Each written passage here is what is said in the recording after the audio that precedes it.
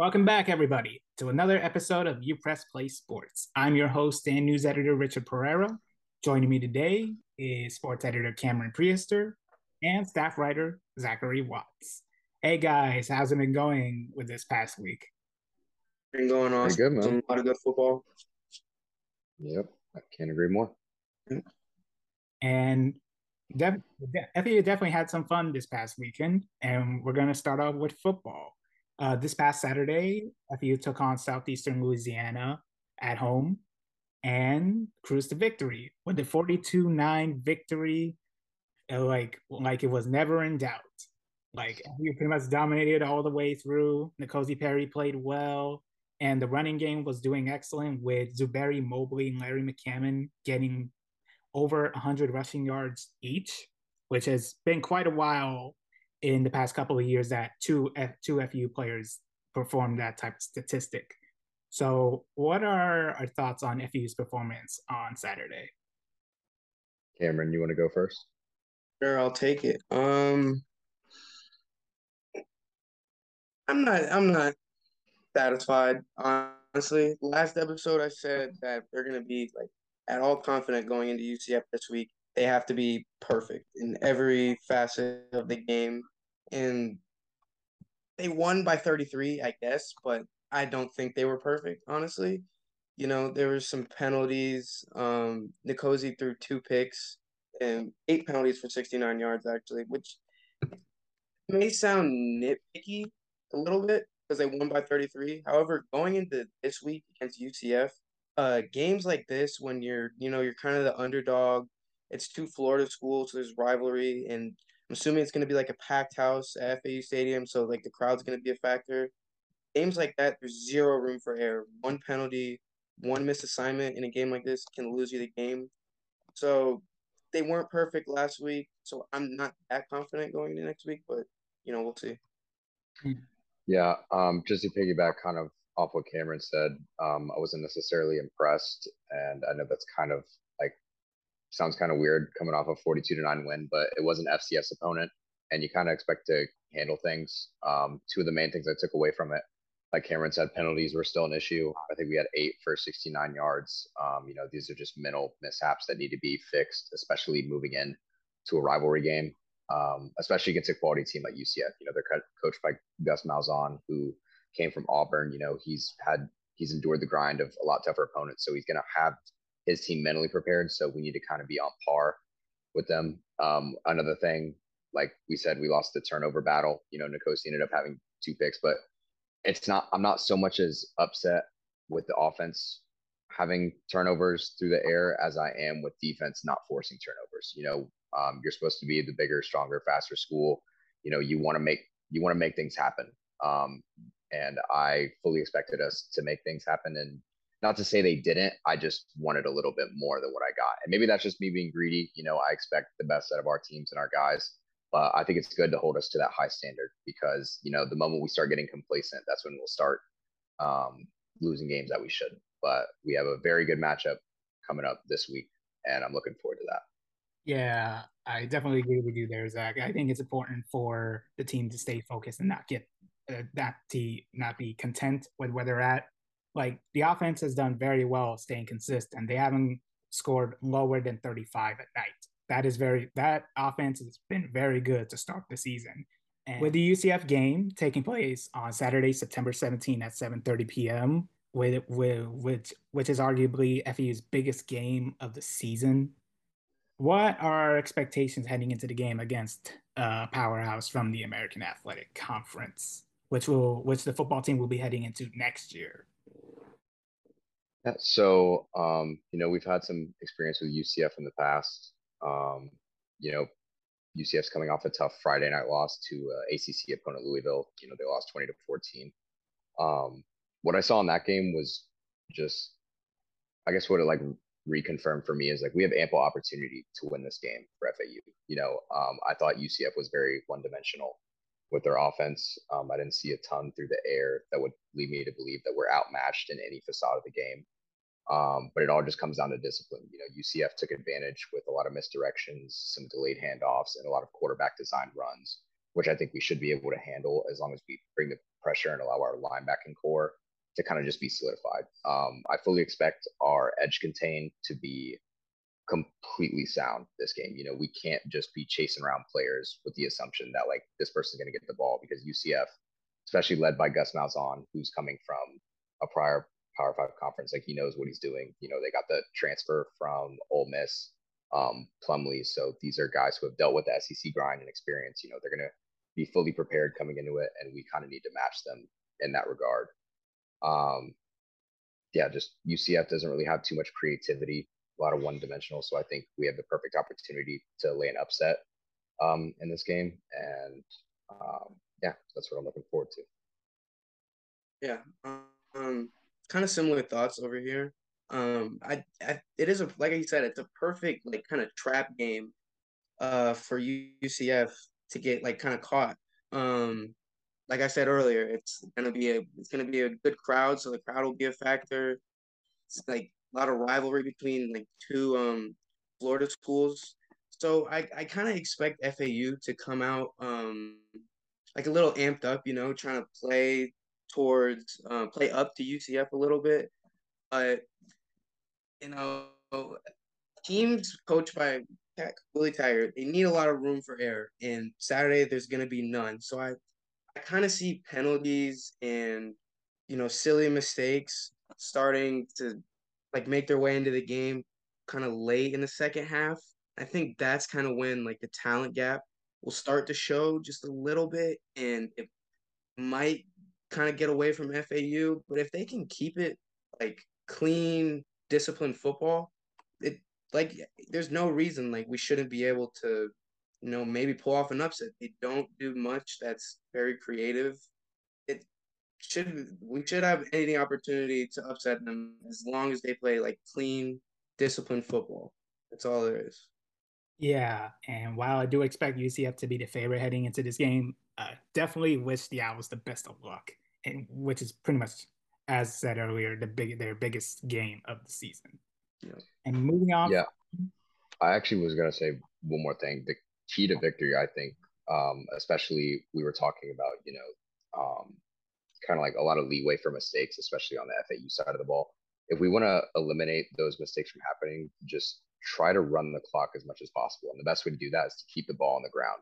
I know we have a great weapon in N'Kosi Perry through the air, but we had two rushers last week. Like we said, Barry Mobley, 20 carries, 146 yards, and Thayer McCammon, 15 carries, 125 yards. These are guys we haven't had two running backs rush over 100 yards in a game in quite a while, and I think one of UCF's biggest struggles was stopping the run against the Louisville Cardinals. And I think we had over 9 guys get touches on the ground last week, including Perry and even Willie Taggart Jr. So we have plenty of guys that have the ability to receive touches and keep fresh legs in there to keep things moving. So I think that'll be a very big key to the game, is just depending on how well we're able to utilize the run. Yeah, for sure. And moving on from FU football, we have FU soccer, and we'll start with the men's.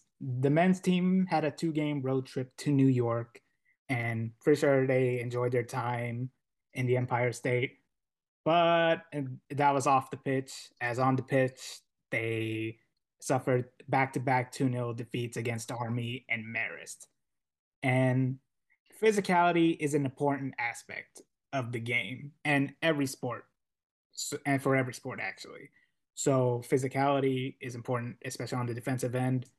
But then there's being too physical to the point where you're drawing fouls, where you're getting fouls where you don't need to take a foul, or you're just making reckless tackles where you tend where you get a yellow card or a red card. And you had that against Marist where they had to play with 10 men because Leo Keller tackled Marist's goalkeeper, and as a result he got a red. So, and as we said from the last episode, defensive discipline is what this team needs right now, and the willingness to be aggressive and fast paced on the offense, which unfortunately these past 2 games haven't been the case. Yeah, I mean, outside of the penalty issue, because I know we had touched on it last week, and it was one of the main things we wanted to fix. But obviously, it's a learning process. I'm assuming we'll fix these things as the season goes on.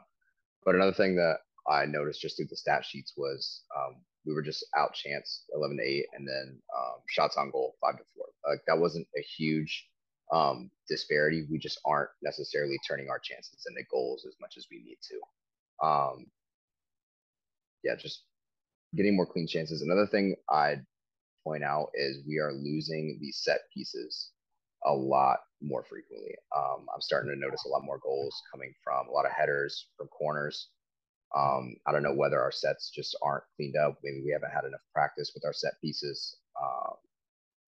I would like to see that get cleaned up a little bit. I think if we just eliminate the set piece goals, we'd either pull out a lot more ties or even give ourselves a better chance on turning on the counter attack in a lot of these games.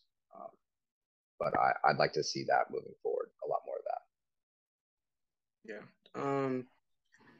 Kind of feeling the same way. I don't like sitting at 1-3-1 right now. It's not great. But I don't think it's time to like completely hit the panic button. And I really say that because 3 of their next 4 are AAC conference matchups. I think they have USF, Yep. North Florida, UAB, and then UCF. North Florida is the only conference game. Yep, exactly. So that's like this is a good chance to string together like a couple of wins that could kind of be like the turnaround they need. But on the other hand, if like this next 4 goes bad and they drop 2, 3, 4 of those, that leaves them at 2-6-1 or 3-7-1 with like 7, 8 games left to play, which is not a good spot. When you're in that spot, every game becomes like do or die almost. So yeah, they have a chance to turn it around. So let's not write them off yet. Yeah. But this next 4 games, it's kind of like it's time to turn it on, or you're going to be playing from like a really bad spot for the rest of the game. Yeah, definitely agree with you there. Yeah, one of the things I actually noticed because I was just going through the history of our games with USF. We're 3-12 all time against them, with our last win coming back in 2000. However, our last home game that we hosted against USF was actually a double overtime tie back in 2010. So this will be the first time we host them in over 12 years. USF's kind of similar to us. They're at a 1-3-1 record right now. We both have kind of similar matchups. We both played one top 25 opponent. Ours was Lipscomb. There happened to be, I believe, University of North Carolina, where we both ended up dropping those games, but they were both very close. I think we're both evenly matched going into the game. It's just all about whether we can just pull through. And I'm hoping that since it's at home, we'll show a little more promise in this matchup. And we definitely want to fix that overall record, especially against an in-state rivals such as them. Yeah, for sure. And they'll be taking on USF this Friday, September 16 at 7 p.m. And then having a Tuesday matchup against North Florida on September 20 at 7 p.m. So best of luck to the Owls for their first game against an American Athletic Conference opponent in conference play against USF. So best of luck to them, and we'll see how it goes. And moving on from men's soccer, we have women's soccer. And fortunately for the women's side, they had better luck than the men's had this past week. After suffering a 3-0 defeat to Memphis on the road, they bounced back against UT Martin with a 3-0 victory of their own. And looking at the record so far, 3-2, it's definitely not bad to say that they're doing their best to not be at the bottom, though it's concerning for them to not be at the top at this point of the season. But now conference play is about to finish, and they're approaching conference play very soon. So what are our thoughts with the women's side so far? I actually just want to give a shout out to Brie Austin. She accounted for a goal and 2 assists in the women's game against UT Martin. All of our goals were scored in the second half of that game. So I was very impressed with that performance. Obviously, we wish we would have done better against Memphis. But one of the things I like to see is even coming off of tough losses, because I believe our only goal opportunity was denied off a penalty kick in that Memphis game. Yeah. But every time we bounce back from a loss, the women's team always finds a way to pull off really strong wins. the following game, and I'm really impressed to see that. It shows a lot of resiliency from them. There's kind of that no quit mentality, and moving forward, even if we end up losing some games where they're at now, you can afford to drop a game or two and still be right in the middle of the pack and be right up there with the top of the conference. So I think you have a very strong chance moving forward. Looking at the schedule, I see some games, Conference USA games, I believe the rest of the way out after this Kansas game. So yeah, we have a very tough conference schedule ahead of us, but just looking forward to this Kansas game first and foremost. Yep. I'm not as worried about the women's team as I am the men's. 3-2 isn't great. It's not like the worst spot to be at this point in the year. Like Zach said, Brie Austin is playing really well right now. Like the team is averaging, they're pretty balanced right now. They have 9 goals scored and allowed. They're averaging 5.5 shots more over their opponent taken per game. So they're not playing terrible. They're not playing bad soccer. I think next game versus Kansas is going to be really telling though. Like Kansas has a great team. They're 6-0 right now and coming off 2 straight wins, I want to say. Yes, 2 straight wins that they've won by combined margin of 7-1. So they play great defense and they're just like an all-around like solid proven team. So if they can put out a good performance against Kansas, maybe I'll be a little bit more motivated, like buy some stock in the women's soccer. But we'll just see how they do against Kansas. Yeah, that matchup against Kansas on Thursday, September 15 at 7 p.m.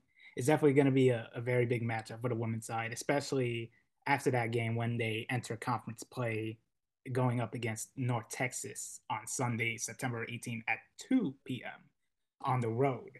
So it's definitely a matchup to look out for against Kansas, and we'll see if the women's side can take advantage of that and take a upset victory, a potential upset win over Kansas as momentum heading into conference play. And with that will conclude our section with FU sports. Now we head to national sports, where our only section for today is the NFL, and we'll be going over what happened in week 1. Definitely entertaining set of matches we've had this past weekend. Tua looked a lot better in the season opener against New England. Justin Fields won in his debut as a Chicago Bear, which Cameron, I'm pretty sure he had a fun time watching him play in Chicago. So. I was at the game live and I was drenched and it was glorious watching Justin Fields outplay Trey Lance. It was awesome. Yeah. One of the things I have to deeply apologize for is I spoke recklessly saying that Chiefs probably would make the playoffs, but that was under the assumption that the Broncos would beat a Geno Smith-led Seahawks team. Let me start by saying that Hackett, the coach for the Broncos, I did not realize he was the same coach that was responsible for the Packers kicking a field goal down 5 against the Tom Brady team in the playoffs, thinking that was a good idea. But, you pay your quarterback $256 million in the offseason. He's supposed to go on the road and make things happen, especially on 4th and 5. Also, terrible clock management on his part. It just wasn't a very good game for the Broncos all around. It kind of spelled disaster for them. It just felt like it was written in the stars for the Seahawks to pull that off. And probably one of the funniest quotes I've ever heard came from Geno Smith post-game. A lot of people wrote me off, but now I am writing back. I love that personally. I thought that was great. Fire quote. Yeah. Just write that down. Same thoughts. It was an awesome first one. Yeah. Same thoughts here. It was a awesome week 1. Finally got NFL and college, but I really did not expect there to be as many kind of upsets as there were. We said Justin Fields over the 49ers, which is pretty good game. Steelers over the Bengals with Mitch Trubisky at quarterback. Like you said, Seahawks over Broncos. There was just a lot of upsets and a lot of players I think that were expected to kind of like go out and just continue what they do. Rodgers, Wilson, it just kind of didn't pan out, but it's week 1, so I guess we shouldn't write off anybody or put all our stock into anybody just yet. But it was an awesome first week. Yeah. Yeah. We do have breaking news. Sorry to interrupt you, Rich. TJ Watt is not expected to have surgery on his torn pec, and he is only expected to miss 6 weeks, as per ESPN's Adam Schefter. So that is important news for the Steelers. Defensive Player of the Year candidate year in, year out. I think he's a great guy. Hate to see when players of that caliber get injured. So we're glad to see that he will be back on the field at some point. One more thing I will add in. Why do NFL kickers not want to keep their jobs?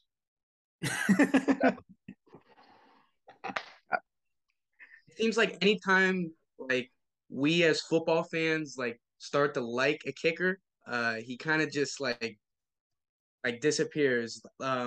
What's it on the Bengals? Evan McPherson was like Bengals MVP last season and during the playoffs. And I don't like he was like trying to give out like fans souvenirs. He wasn't even like, hey, like what is he aiming at? I don't know. And then in Indianapolis, Rodrigo Blankenship, who was like They a just cut him. superstar at Georgia in college, he had some trouble. So I'm not sure what's going on with the kickers. But yeah, as I was about to say, with his performance against Denver alone, Geno Smith should be in the running for comeback player of the year. Like after having disappointing results in New York, then bouncing around a few teams before settling with Seattle, being the second option behind Russell Wilson, and finally getting a starting opportunity since his time with the Jets. It's definitely this definitely will be an inspiring season from Geno Smith if he can keep up this style of play with Seattle.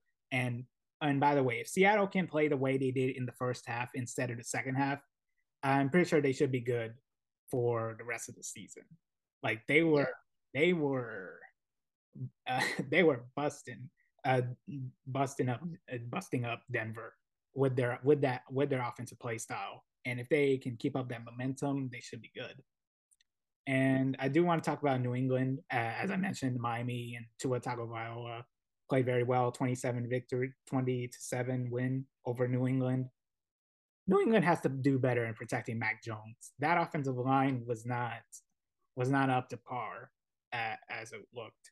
So if New England can't protect Mac Jones enough, I don't know if they'll be able to win more games than they did last season. I mean, one of the big takeaways, I thought Tua played well, but in my mind, I thought if you would have had over half the other quarterbacks in the league, I thought that game should have been like 45-0.